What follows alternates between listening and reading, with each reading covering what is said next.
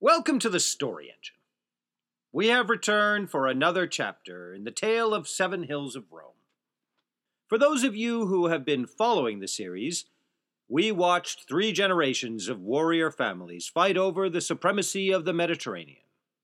But that was not the end. Oh no, dear listener! Centuries after being ravaged and destroyed by Europeans, the great African city rose from its ashes to conquer and pillage the great city of Rome. African Empire, you say? Why, do you not mean Carthage?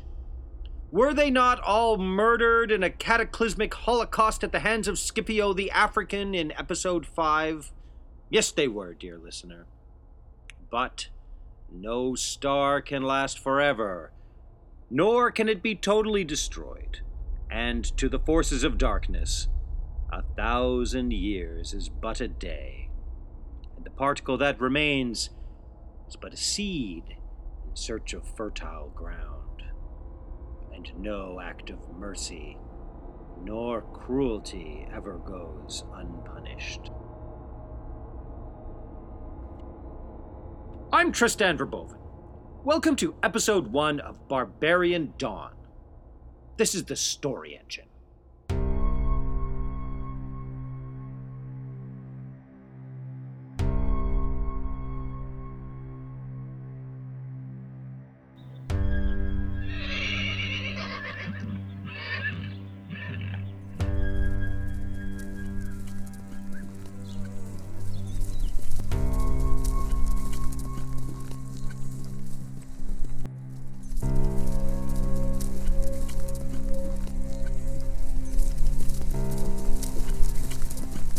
Our story begins once again with a rider.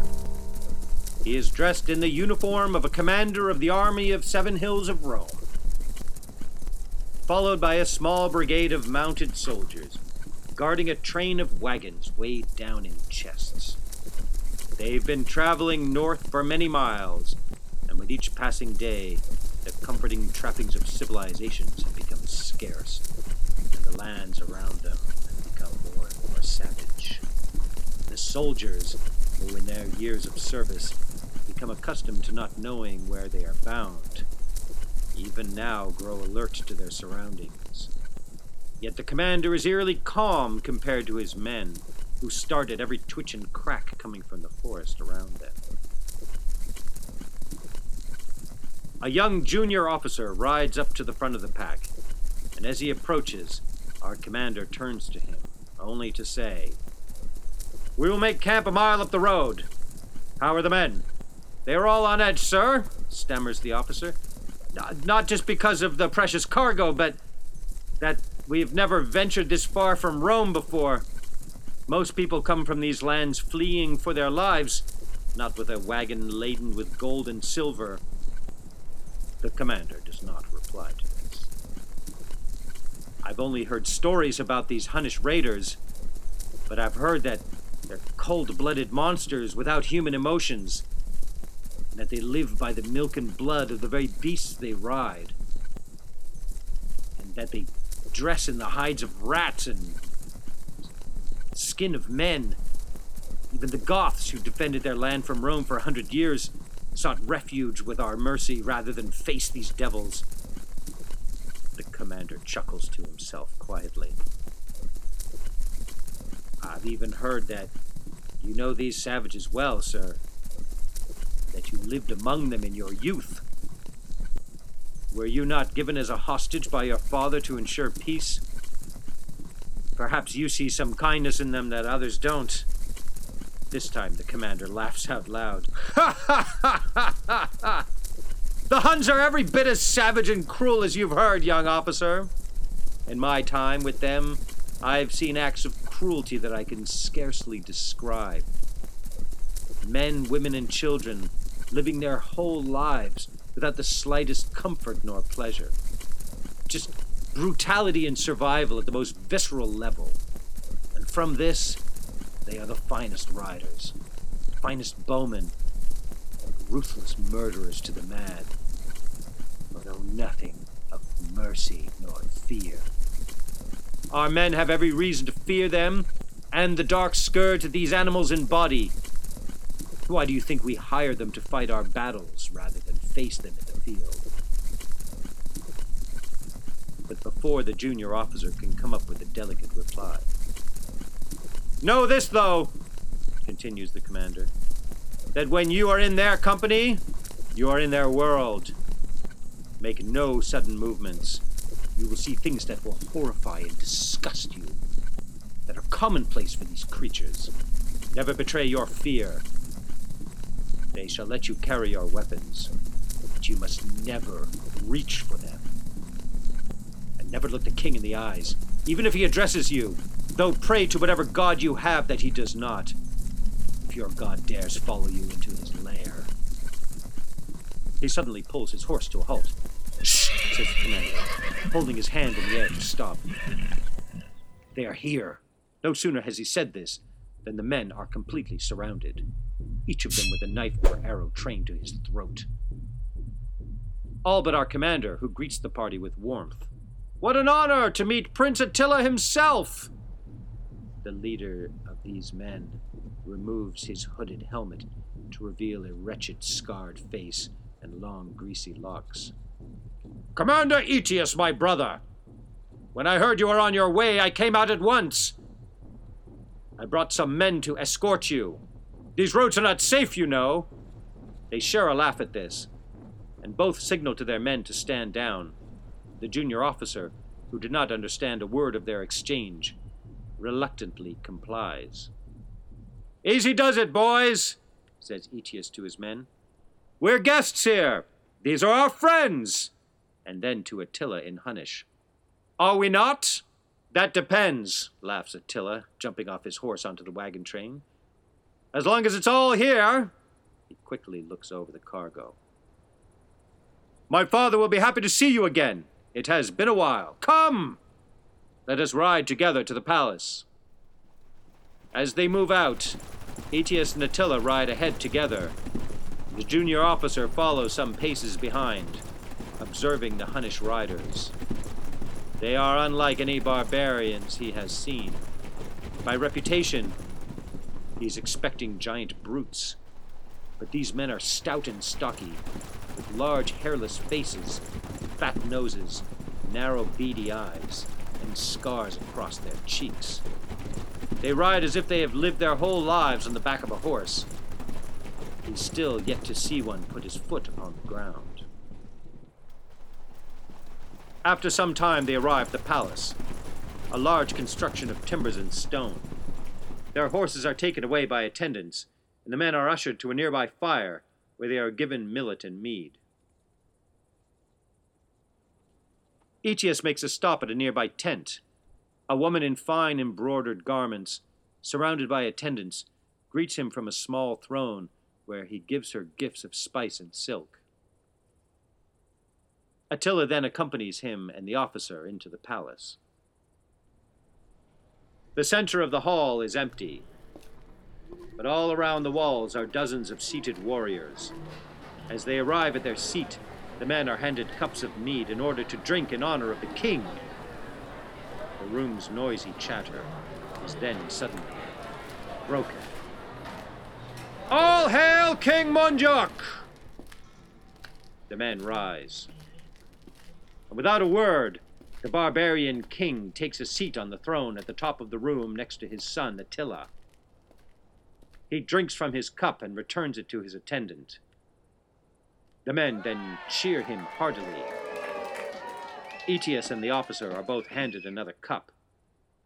They drink dutifully, and as the warriors start to take their seats, they do too.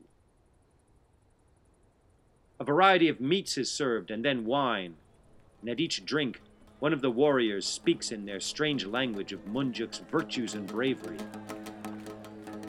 These toasts go on for some time, and when it is Aetius's turn, he raises his cup, and in the Hunnish language, praises his host dearly. All hail our host, King Munjuk, great warrior and conqueror, a father to me, and a great ally to 7 hills. I come here today to show my greatest respect and that of Rome's great leader, and to wish that we shall always have peace. The officer follows along with the spectacle, raising his cup. Hail King Munjuk! Everyone in the room drinks, and as they do, the officer notices two little men entering the hall with one of the chests from their wagon. They clumsily carry it up the steps to the king's feet, but before they reach the top, Munjuk stands up and kicks the chest down the steps. The two little men tumble down and everyone cheers. The chest bursts its contents, gold and silver coins onto the floor and scatter. Aetius sees the officer's horrified expression and clutches his arm, and gently restrains him. Help yourselves, men! Roars Munjuk. Courtesy of the 7 hills of Rome! The warriors heartily scurry up and gather the coins in a noisy mob, with the playful aggression of a pack of wolf pups. And when the coins are all gone, they retreat again to their seats. And now for some entertainment! More food and mead is brought out. Then musicians lead a chorus of drunken warriors in songs of hunting and bravery, followed by cripples and little people having their misfortunes mocked to the audience's delight.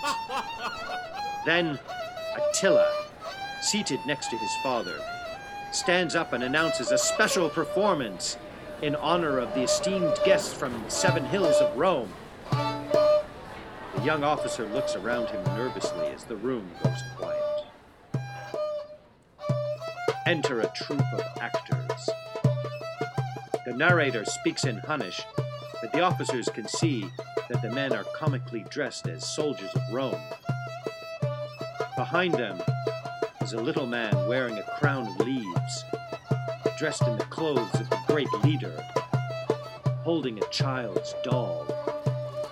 Another actor, dressed as a woman, pats the little man on the head like a child, and the audience bursts into hysterical laughter. The laughter continues as the female dotes on the little man while nagging the soldiers.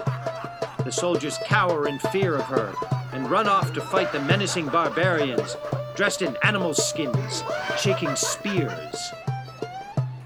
The great boy leader screams in fear of the beastly attackers, to another roar of laughter from the audience. Then, from behind the curtain, arrives a man dressed as a Hunnish warrior, brandishing an axe. The mother hands him a large bag. He grabs it from her, laughing. Then, the Hun chases the measly barbarians away with a simple grunt to wild cheers. He then turns triumphantly to the soldiers, and the room goes quiet. Attila, from his place next to the throne, looks over to see the young officer's expression. The actor, dressed as a Hun, pushes past the helpless Roman soldiers. The crowd roars with laughter as he proceeds to violently ravage the actor dressed as a woman. He then proceeds to ravage the actor dressed as a child as the laughter continues. This gruesome portion of the show goes on far too long, until finally Attila calls for the spectacle to cease. That's enough, he announces. We must not insult our guests!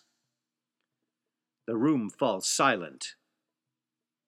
Aetius, who has not betrayed the slightest expression on his face this whole time, politely bows to his hosts, and then leaves the great hall with the young officer to join his men.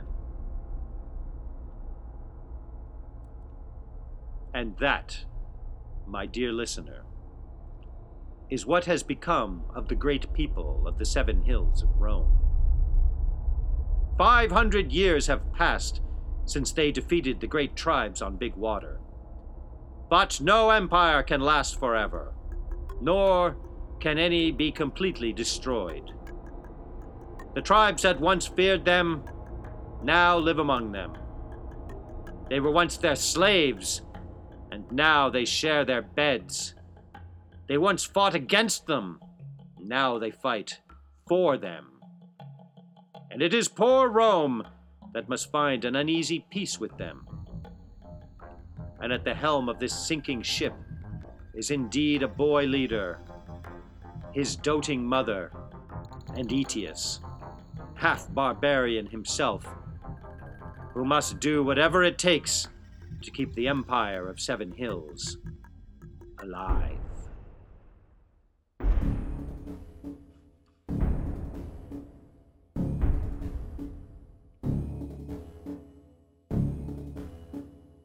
We now turn to the northern reaches of the Roman Empire, where the great Rhine River flows the natural border with the savage world.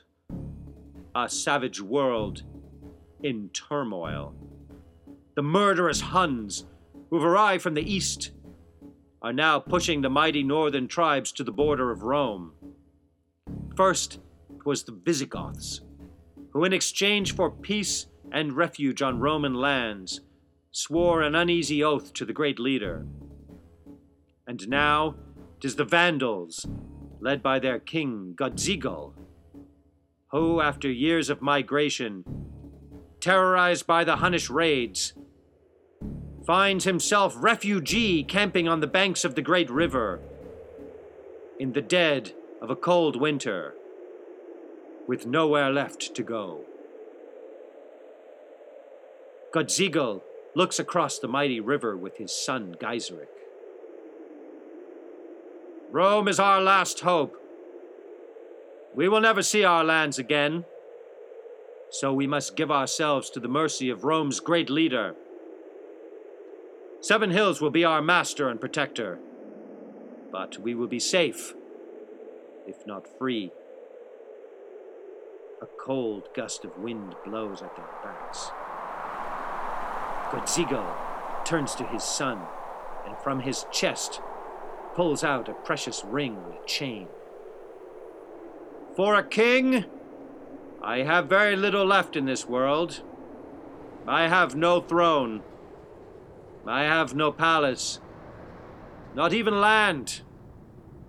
And for treasure, besides my family and my people, I have nothing but this ring. Gaiseric looks deeply into the rich beauty of its workmanship. He studies the encrusted warships and sea creatures. It once belonged to the greatest leader of men. 500 years ago, the mighty warrior and general Hannibal Barca of the Cartha people once ruled Great Water. Gaiseric knows this story well, remembering campfire stories told by his father and grandfather. But he asks his father all the same. Was he not king of the Cartha people? King? No. He was a man of his own making. He took it upon himself to be protector of his people, to protect them from the growing shadow of Rome. Were the Cartha not great warriors, father? They were men of the sea, my boy, merchants, sailors.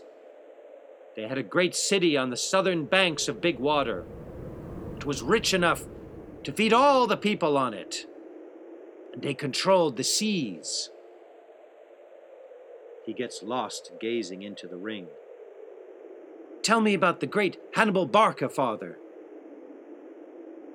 He lived with his father and brothers on Sickle Island, halfway between Cartha and the Seven Hills of Rome.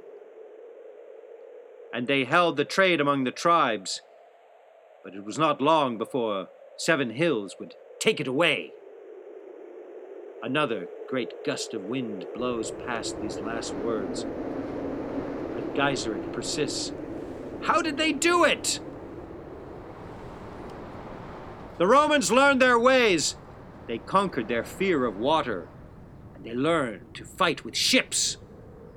And in a terrible war, they drove the Cartha from their lands and seas. the Barca family found refuge on the western reaches of Big Water. "Perhaps we too will find such a place someday," says Geyserik. But the Barcas did not stay still. Their father Hamilcar, with this very ring, had Hannibal and his brothers swear a blood oath to avenge Cartha and seek war with Rome to deliver their homeland. This is Geyserik's favorite part of the story. But if they were not warriors, father, how could they defeat a mighty nation like Rome? The Barcas had to find a new way, my son. They had to find their courage. They had to learn the art of war. But Hannibal, a man of the sea, learned to be a leader of men. And he united the tribes of Big Water, and he marched them across mountains with a train of war beasts. But surely, father, Rome's legions were waiting for them when they arrived. They were indeed, my son. But Hannibal took recourse to art, the great general he was, and in his cunning delivered every army that Rome could muster, no matter what the size, and he ravaged the lands as a reward. And so, he had his vengeance for Cartha? Nothing is so simple, my boy. Once again, a vicious wind sweeps through them. The great city of Rome did not fall so easily, for they had in their ranks the dreaded Marshal Scipio. He, too, was a great leader of men. As great as General Hannibal, father? What Scipio knew that Hannibal didn't was never to fight a battle that you cannot win. So, he studied his Cartha enemy from afar to find its weakness, waiting ever so patiently for misfortune to strike. He was a general himself. He knew that an army marches on its stomach. Stop the flow of food, and stop the flow of supplies, and they will begin to wither. Give them no army to fight, and they will find one among their own ranks. So when did Scipio finally face Hannibal? Sure enough, over time, the Cartha betrayed their own protector, and Scipio chose that moment to strike. Without their protector, the great city of Cartha was taxed to near death and then razed. The people and everything they were gone forever. And from the ashes, Rome built another Cartha in its place. The city is as majestic as the 7 hills itself, richer than ever before, and there it sits, my boy, in the warm African sun, the land of the Cartha. And all that is left of it is in this ring. Whatever happened to Hannibal? He opens the capsule on top of the ring. This ring, that was the source of his power and his vengeance, also held the poison that he used to take his own life. He closes the capsule and lets the ring hang free on the chain around his neck. Another great gust blows in a tremendous cold, and he strains to speak as he groans in the wind. He was a man of his own making, and he would die one. At these words, an arrow screams past Geyserik's head and into his father's chest. Then another, and in a moment, the Vandal people are swarmed by raiding horsemen. The Huns are upon them, burning their meager tents and slashing bodies as they run for their lives. In desperation, they run for the banks of the great river. Geyserik kneels down to his father, who has died before he hits the ground, his face already lifeless and cold. He snatches the gold chain from his neck and puts it around his own. And with no time for a goodbye, he makes a desperate run for the river.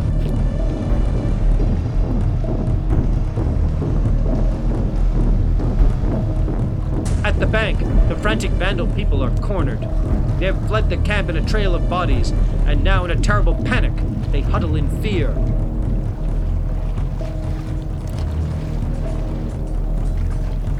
The Hunnish riders are all about them, sweeping through the mass in waves, hacking at the innocents as they scream for mercy. They must now choose between certain death or the dark, icy waters of the great Rhine River.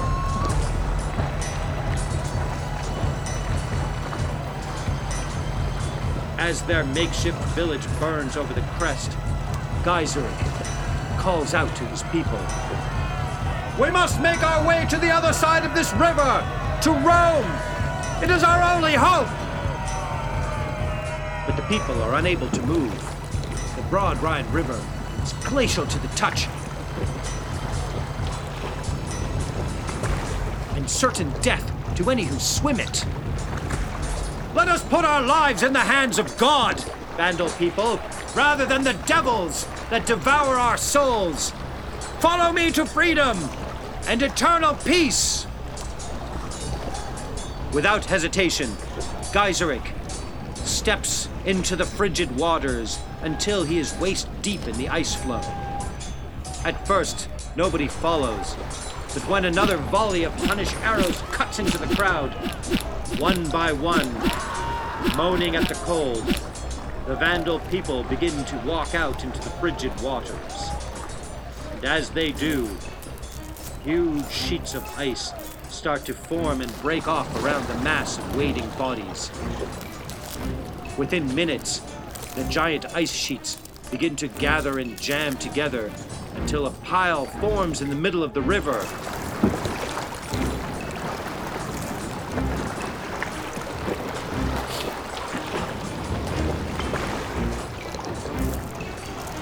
With each passing of the Hunnish horsemen, more and more Vandals brave the waters, causing the ice floe to buckle, until it becomes large enough for them to climb. And as they do, the ice floe forms a jagged bridge across the great river, large enough to climb safely to the other side. As the Huns see the Vandal people scrambling to their natural causeway, escaping to safety, they swarm down from the banks to stop them, but their horses are stopped at the river's edge, the beasts refusing to brave the icy torrent. The Vandal people are safely in the land of 7 Hills, and as they pull their fraught bodies ashore, shivering in the cold wind, Geiseric, in disbelief, takes out the ring on the chain that now hangs around his neck, and to himself he mutters, "What great providence this ring holds for me and my people! It is for us now to claim our inheritance. The Vandal people shall travel to the western reaches of Big Water, to the lands of Hannibal, and to take what is ours, to liberate the great city of Cartha, and its lands and its seas. There we shall find the kingdom of the Vandals. And we shall fulfill Barca vengeance."